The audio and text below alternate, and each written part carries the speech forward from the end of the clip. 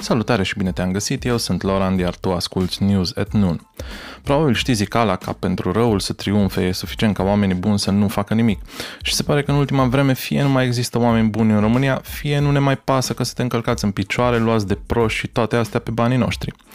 Concret, gluma noastră de premier, Viorica Dăncilă, tocmai a afirmat că în România nu există corupție și că șpaga este doar o modalitate de a mulțumi cuiva. Nu cred că era secret pentru cineva că Viorica Dăncilă este incultă și literalmente proastă, dar nici nu credeam că este și inconștientă, pentru că ea a zis cele menționate anterior unui grup de europarlamentari din grupul socialist, deci unora care nu sunt de la ea din sat, unora care reprezintă interesele sociale în întreaga Europa. Citez: șpaga este doar o manieră diferită cultural de a mulțumi cuiva. Deci nu e suficient că te plătesc oficial pentru a-ți face treaba, trebuie să și dau șpagă ca să-ți o faci bine.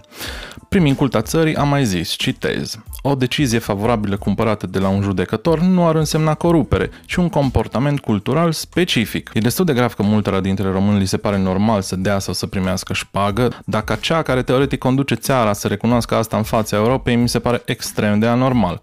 E ca și cum aș zice că aruncatul cu căcat de câine în parlamentar este o manieră diferită cultural de a ne exprima votul. Au mai existat și în trecut alte genii ca Adrian Severin care au spus lucruri de genul că dacă toți suntem corupți înseamnă că nimeni nu e corupt și că atunci când legea este încălcată de prea multă lume înseamnă că legea trebuie schimbată, că nu o să schimbăm poporul. Ce mi-e clar este faptul că nu numai am încetat să facem ceva, ci că ne și place să fim fugăriți prin curte și asta ne amuză teribil.